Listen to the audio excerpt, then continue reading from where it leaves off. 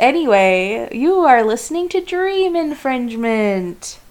That's right. Dream Infringement is a super squad of 3 enemies that hate each other and plot every time they're alone in their bathrooms to find different ways to torture each other and get on each other's nerves. You're joined tonight by super enemy Jennifer, the Annihilator Woodside, Bobby, the extraordinary accordion worker, Honor. I repair accordions. She's also evil. Who's also evil. And Emily, the deliciously wicked, momentarily focused on evil things from time to time, Castillo. Jennifer's evil name was definitely the most catchy. Yeah, I didn't really know where to go after that. However, you probably noticed that Emily and I have the same last name. That's not just a coincidence. No way, Jose. I think you mean no thanks, Tom Hanks. No thanks, Tom Hanks. It's not a coincidence. The fact is we were such great enemies that we fell in love and we got married. And now we're a couple of super enemies. A super couple. It's so crazy.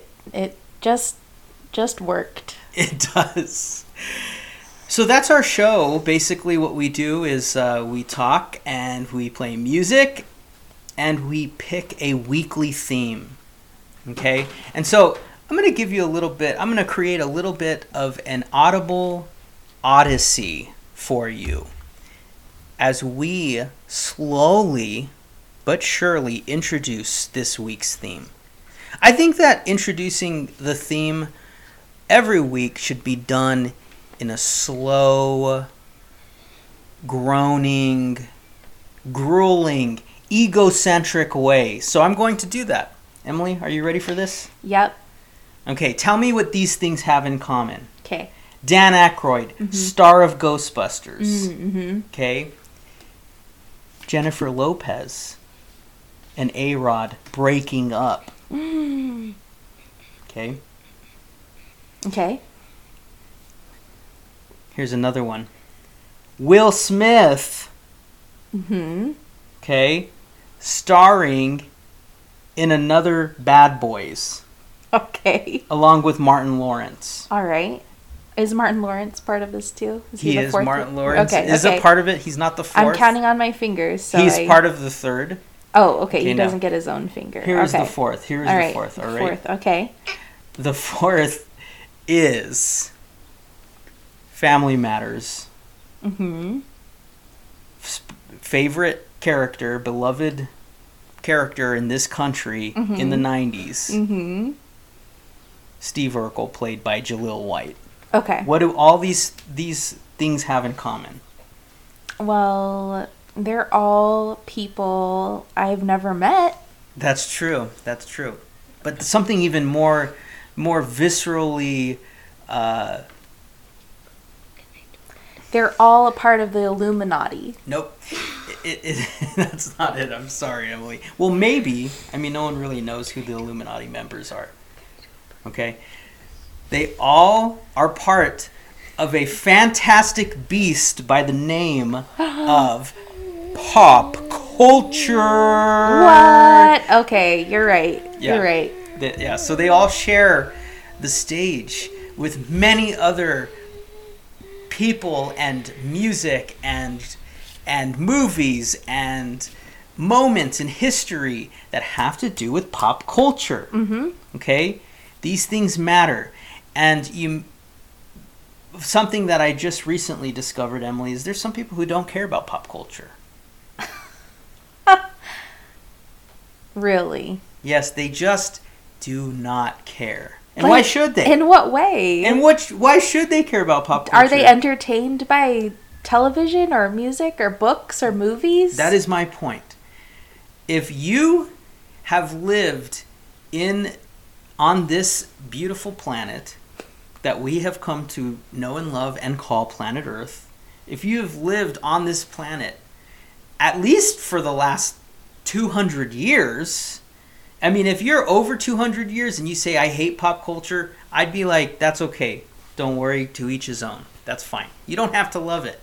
But if you are under 200 years old, then pop culture has affected you and has touched your life in some shape or form. Totally. And it's touched our lives. Oh, yeah. So here's where we come to this week's theme. It is called Dream Infringement Presents Pop Culture. We made it. We've arrived, everyone. I hope you all feel good. I hope you're satisfied. And I hope you're also, in a greater sense, not satisfied and thirsty for more, because we're about to give you more. Is that right, Emily? Indeed, it is. We have some pieces and some discussions that we've put together for your ears, from our hearts to your ears. So buckle up, fasten your seatbelt, tighten that fanny pack. It's gonna be a bumpy ride. I think that's a pop culture reference. What is that from? I'm not sure. Is that from Speed? I don't know. Dr. Cruz Lawyers. All right. Yeah, do we have a song we're gonna start with? Yeah, let's introduce a song, and that song is by the name of "Video Killed the Radio Star," but it's not by the Buggles. Is it the Buggles? Are there two G's? Yeah. Okay, It's not yeah, by I the guess Buggles. that's It doesn't close. matter if I'm pronouncing it right or not, as long as I pronounce the actual artist that is covering this song. And the actual artist is Ben Folds 5. So here is Video Killed the Radio Star by Ben Folds 5. I heard you on my wireless back in 52, lying awake intently tuning in on you. If I were young and didn't stop you coming through. They took the credit for your seconds. So, Bobby, earlier you mentioned that some people don't like to talk about pop culture. They've said they don't like it. Yes, they are a very unique group of people. Well, to that I say, how would we be humans if not for pop culture? Like, humanity and pop culture are synonymous. You're preaching to the choir, babe. And I think what we need to do is delve a little deeper into the history of pop culture. Yes. So let's do that. Okay, let me put my scuba gear on. All right. And all set. Okay. So back in the day, Like you're talking about like 1994? a little back further than that. 1979?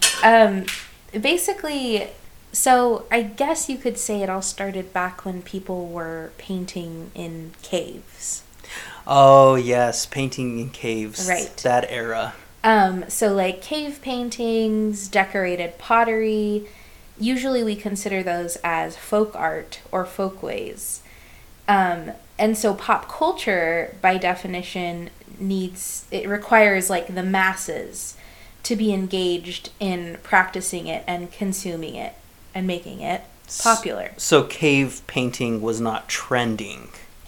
I mean, in small groups, I suppose. Yeah. So it was like I feel like it was the front runner of pop culture. It was like the echo before the final like Right. breakout Yeah. of pop culture. Exactly. Okay.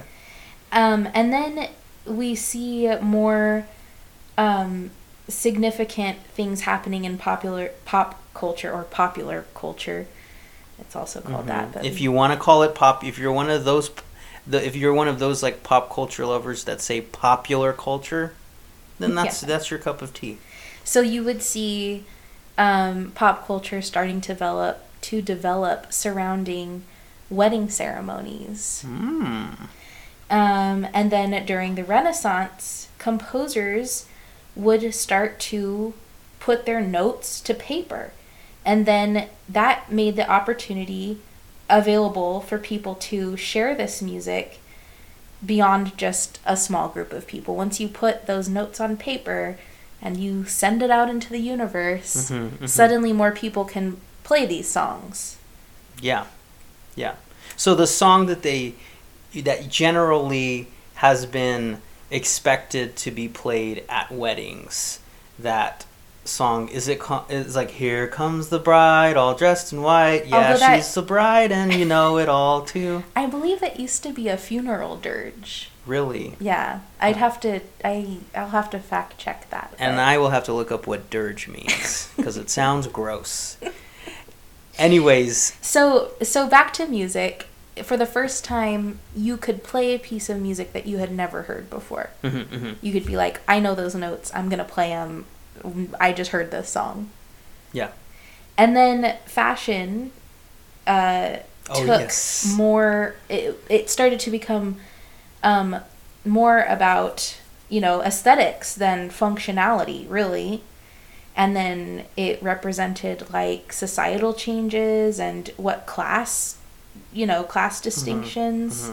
I heard about this, like Queen Elizabeth, if she accidentally like got pudding on her chin, suddenly everybody wanted to like look just like her and were putting pudding on their chin. Exactly.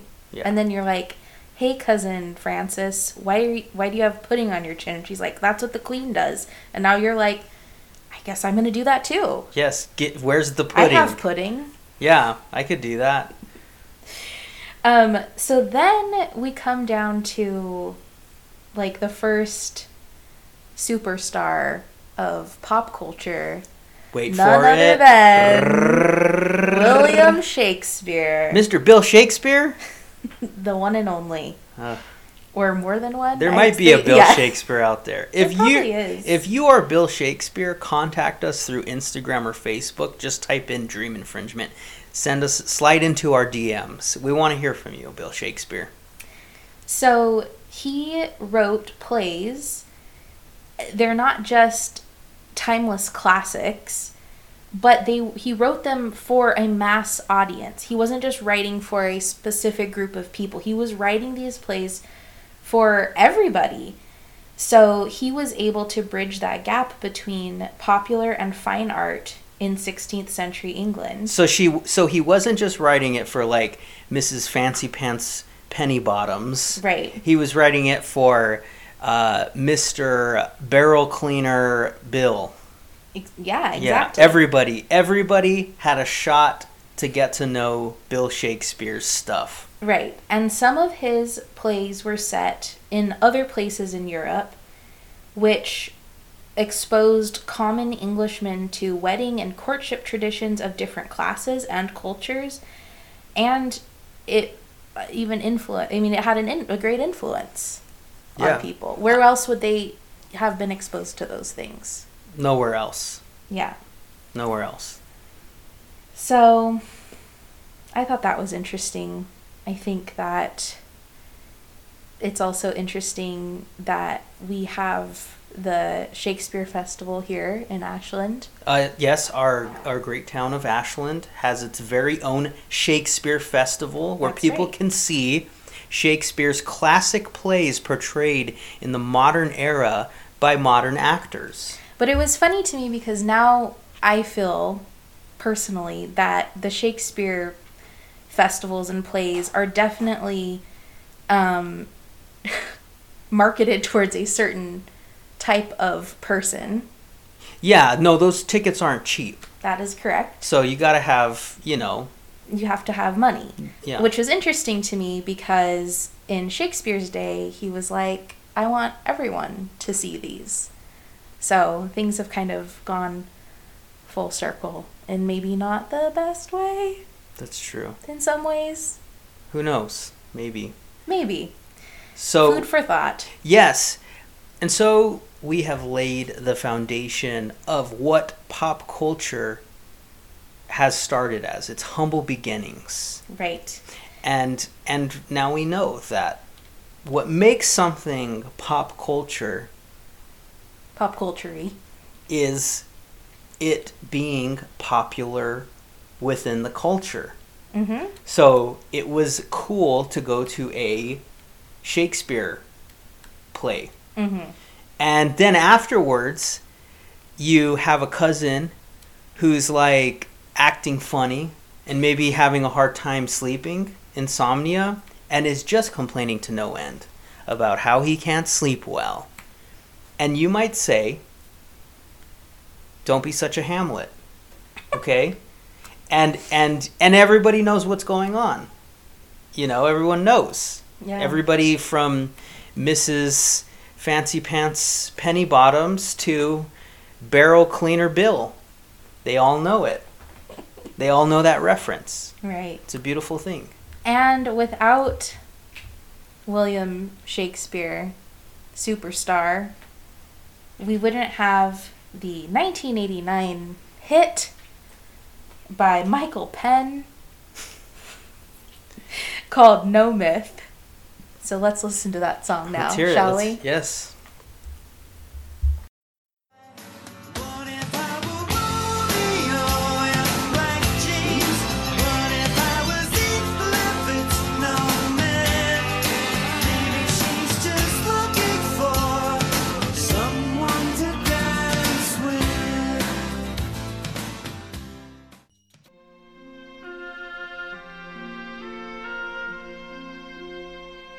Do you know what you were doing on the evening of Friday, October 30th, 1987?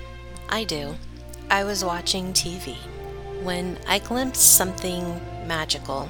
It was towards the end of a show I'd never seen before, and it showed a woman in a mask and a beautiful dress, and a tall, formidable, beast-like man. Beauty and the Beast became the only thing that mattered. Friday I would wake up and that was the day. All day at school I would think about it, just waiting. As a girl who faced a lot of bullies and read constantly and longed for something a little magical in the world, this show made me feel deeply understood. I wanted a strong bond with a guardian protector who could sense when I was in trouble and save me, who would swoop in with rage and fury and strike my attackers down, who had also read all the classics and would read poetry to me and talk in verse that was soft-spoken and intellectual.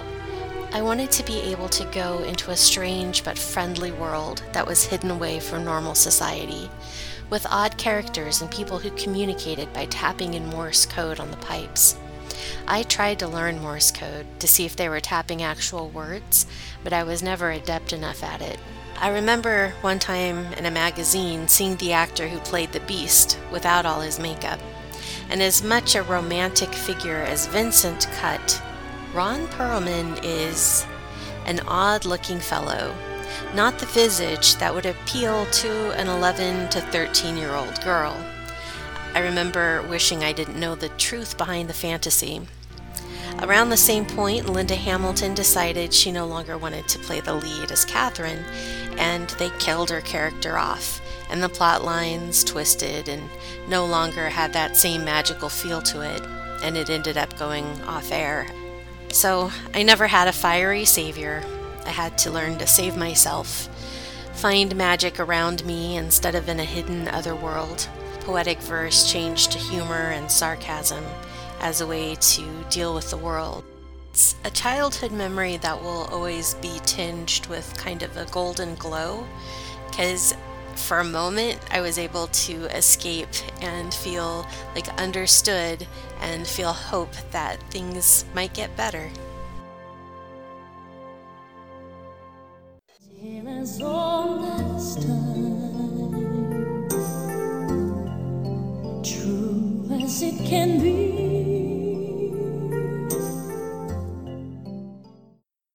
So, this is Bobby here, and I am a man who loves pop culture. I've always cared about it. It's always meant something very meaningful to me. And the reason for that is because I have always loved television. I grew up in the 90s, and I don't think that my parents really neglected me. And that is the reason why I love television. I just have always gravitated to TV. I always have been aware of what's on TV, what I like on TV, what I don't like on TV. And that's just always been important to me. And the one thing that I feel has been the greatest influence, one of the biggest influences in making me who I am, has everything to do with television. And that particular thing is a little show called The Simpsons. It's the longest running cartoon on television. It basically started like around the time that I was brought into this world. So I've never known a world without The Simpsons. And I have this theory, Emily. Mm-hmm. Are you listening right now? I'm listening. Okay. So I have this theory, and you can tell me what you think about this. This theory is that everything begins and ends with The Simpsons. I hear ya. Okay. I'm already on board. Okay, You've convinced me already. I was hoping that you wouldn't think I was a lunatic and divorce me. I knew this could have gone one of two ways. So it's true you've never professed your love for The Simpsons before this day. I don't know how that happened. How I've gotten away with this. That was a joke. Oh yeah, I know. Bobby loves The Simpsons. I do. Yeah, I talk about it all the time. But simply put, The Simpsons has gone places that as a kid I was unable to go. Because I couldn't at the ripe age of 7 years old, and I'm grateful for this, was not introduced to the movie The Shining. However, The Simpsons, in a Treehouse of Horror episode, which is one of their Halloween specials that they generally will do, they did like a spoof, a satire on The Shining.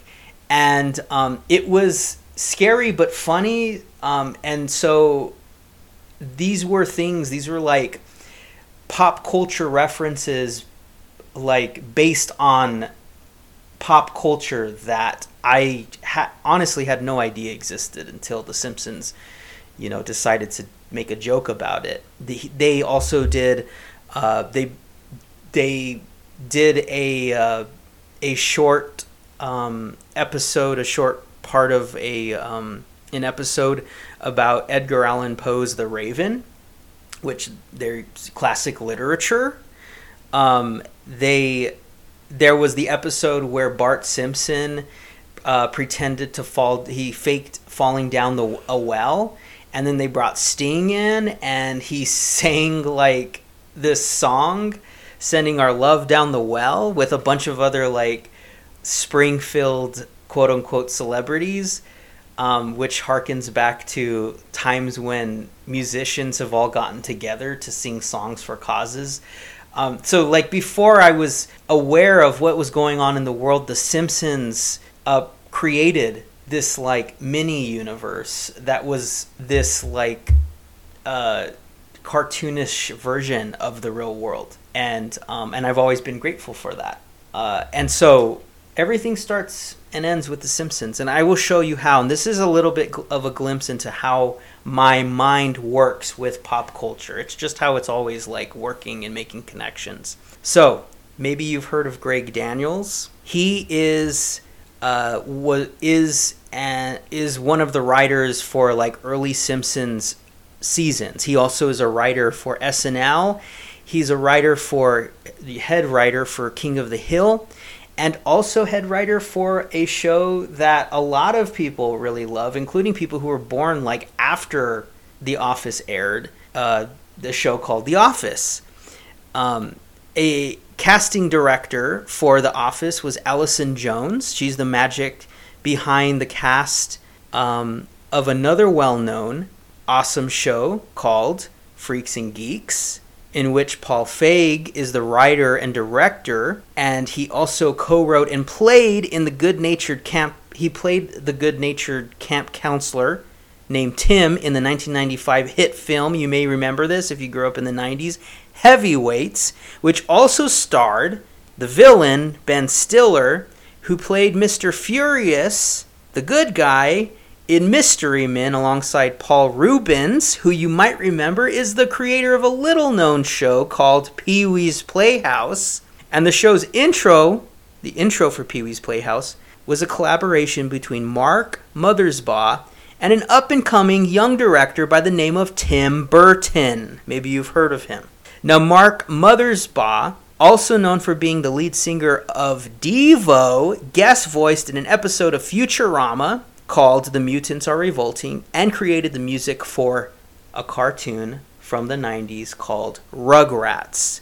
On Rugrats, we find a certain red-headed toddler by the name of Chucky that is voiced by Nancy Cartwright. Chucky from Rugrats, who also voices television's bad boy for 32 plus years, Bart Simpson.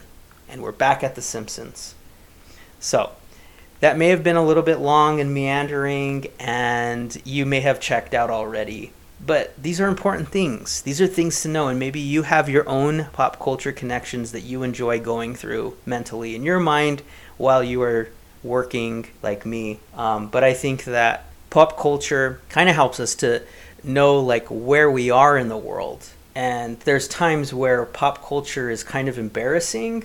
There's times when pop culture is impressive. It's just nice to know things. It is. Yeah. May I say something? Of course. As you were describing The Simpsons, I was just thinking about how interesting it is that The Simpsons drew on pop culture to make itself a show while also paving its own road into pop culture. So it's like a not symbiotic. It's getting late. It's like the infinity. It's like a Russian symbol. Nesting doll. Okay. A rushing nesting doll? A Russian nesting doll. What are they rushing doll. to? Well, they're rushing to watch The Simpsons, of course. No, an infinity symbol is I think very accurate, Emily. So it feeds off the very thing that it itself is. Yeah. It's true. It really is. Like, The Simpsons was the place that I first discovered the Planet of the Apes. Like, I was aware that there was a show or a movie or a series of movies that featured people dressed up as apes.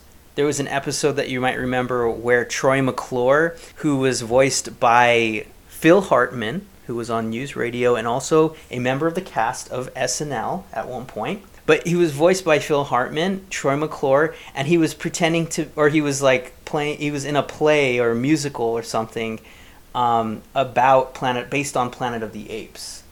And that is where I first became aware of Planet of the Apes. And so began my love for Planet of the Apes, which brings me to the song that I have chosen to play for this wonderful moment in pop culture. The moment where man dressed as ape and then threw a net over another man while riding a horse. We can't forget.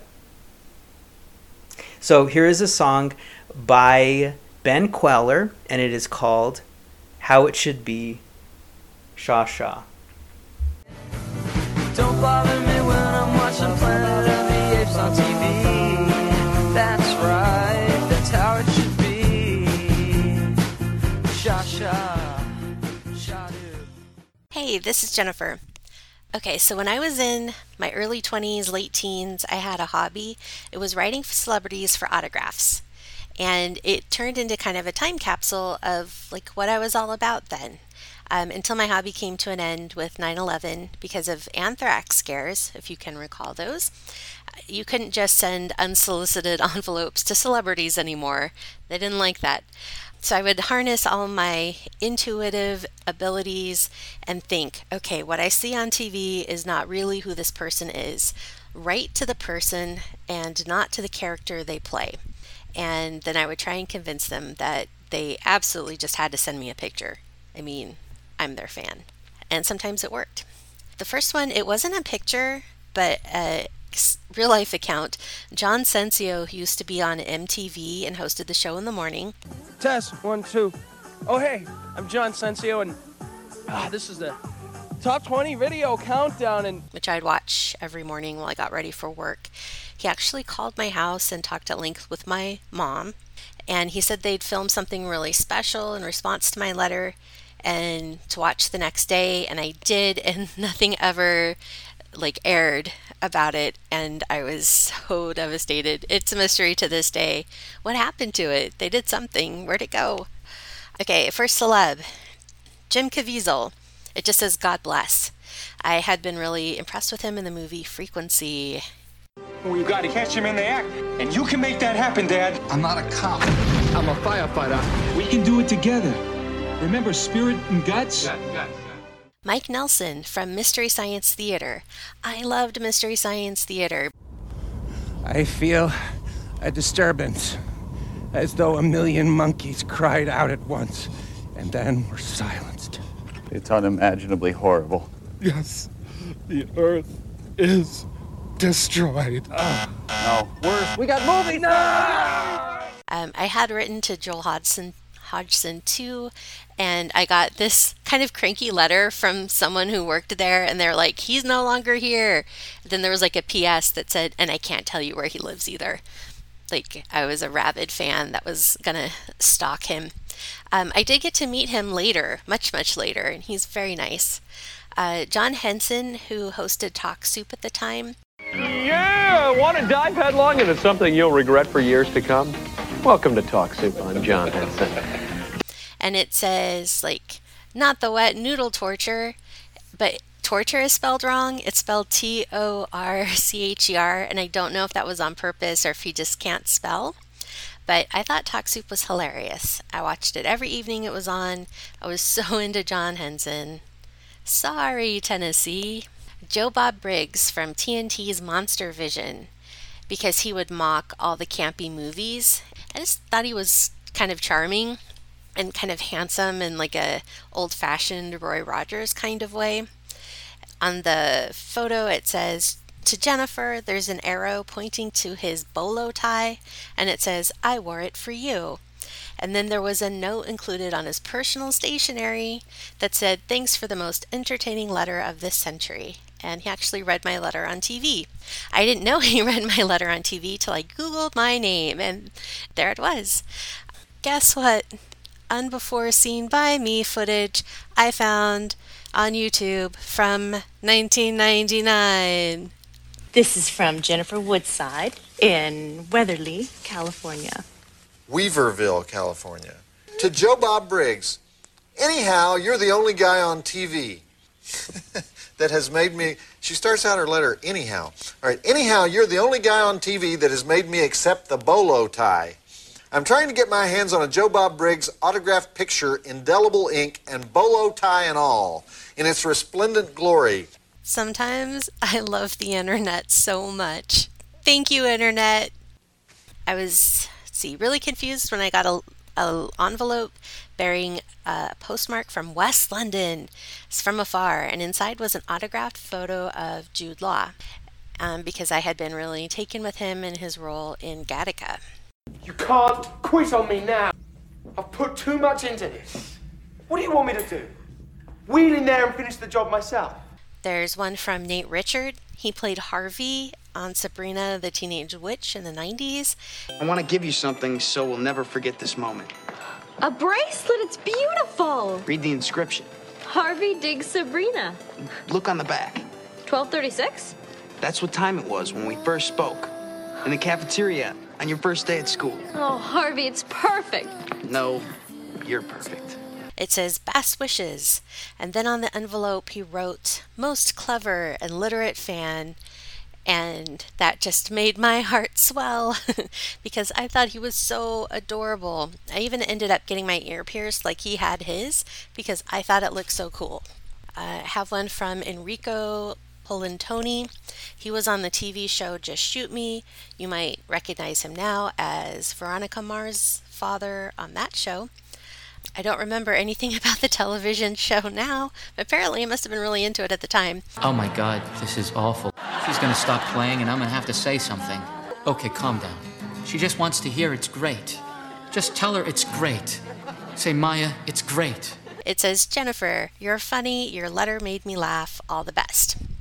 I have one from Jay Leno that just says thanks, his name, and a little cartoon smiley face with a big chin. A man reported someone broke into his home, somehow defeated the lock on his refrigerator, broke the refrigerator open, and stole his harmonica. I did get to see him live once, and it was a really enjoyable performance. Weird Al Yankovic just signed. Weird Al had the Weird Al Show in 1997 for kids. Only lasted a season, which I'm sad about. And he also did UHF, which I really liked, and that was back in 1989. It's a sad, depressing story about a pathetic coyote who spends every waking moment of his life in the futile pursuit of a sadistic roadrunner who mocks him and laughs at him as he's repeatedly crushed and maimed. Hope you enjoy it! And so I thought he was funny. I still do, and I've actually seen him perform live twice. So I wrote a lot of people that never responded. You kind of had to cast the nets wide in this case to see who was open to sending photos and who wasn't. I had a hard time picking a song. I was listening to a lot of grunge bands at that time, but I decided on Tonight Tonight by the Smashing Pumpkins because I still like that song. I managed not to burn myself out on it, and the music video is so fantastic that I still think about it from time to time even now.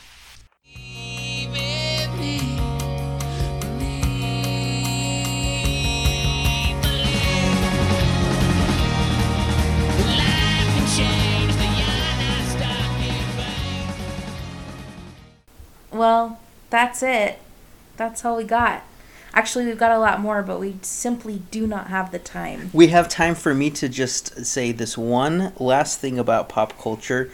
Jennifer, you said that you loved the music video for Tonight Tonight by Smashing Pumpkins, but would it interest you to know that a lot of the puppeteering and backdrop art on the music video was done by Wayne White, who was also one of the main puppeteers and art creators on Pee-wee's Playhouse? What? It's all connected. It's all connected. And then I bought a t-shirt with a Pee-wee's Playhouse picture on it. And that's how we show that we care. That we care. And that's how we contribute to pop culture. Yeah. We just repeat the same things. We're all just recycling and adding to the infinity symbol that is called pop culture. That's right. Yeah. Well, that's it for us. Stick around for World Music Journey with the delightful, the one, the only, Sophia Blanton. Thanks so much for listening. Yeah, and we're going to play you out with a show. Wait. Or sorry. What? I was going to say we want to welcome you back. Next Monday. Yes, we're going to start the welcoming back 7 days early. Because that's how we do it. In true Dream Infringement style, don't even ask how long it takes for us to say goodbye.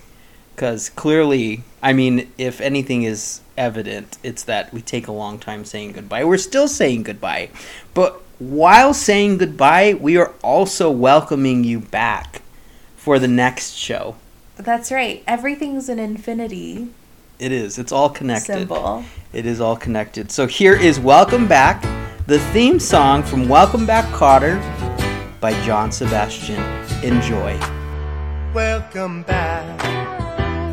Your dreams were your ticket out. Welcome back to that same old place that you laughed about.